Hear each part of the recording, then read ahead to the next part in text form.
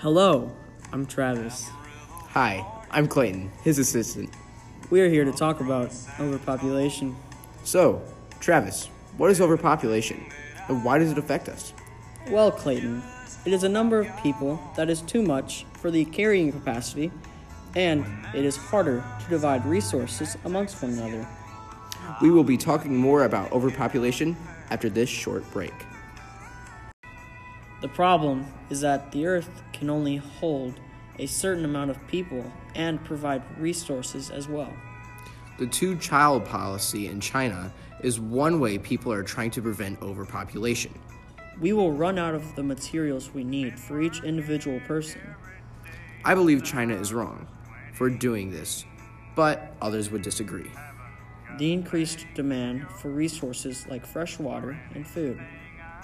Okay, we will continue after this break, and we're changing it up.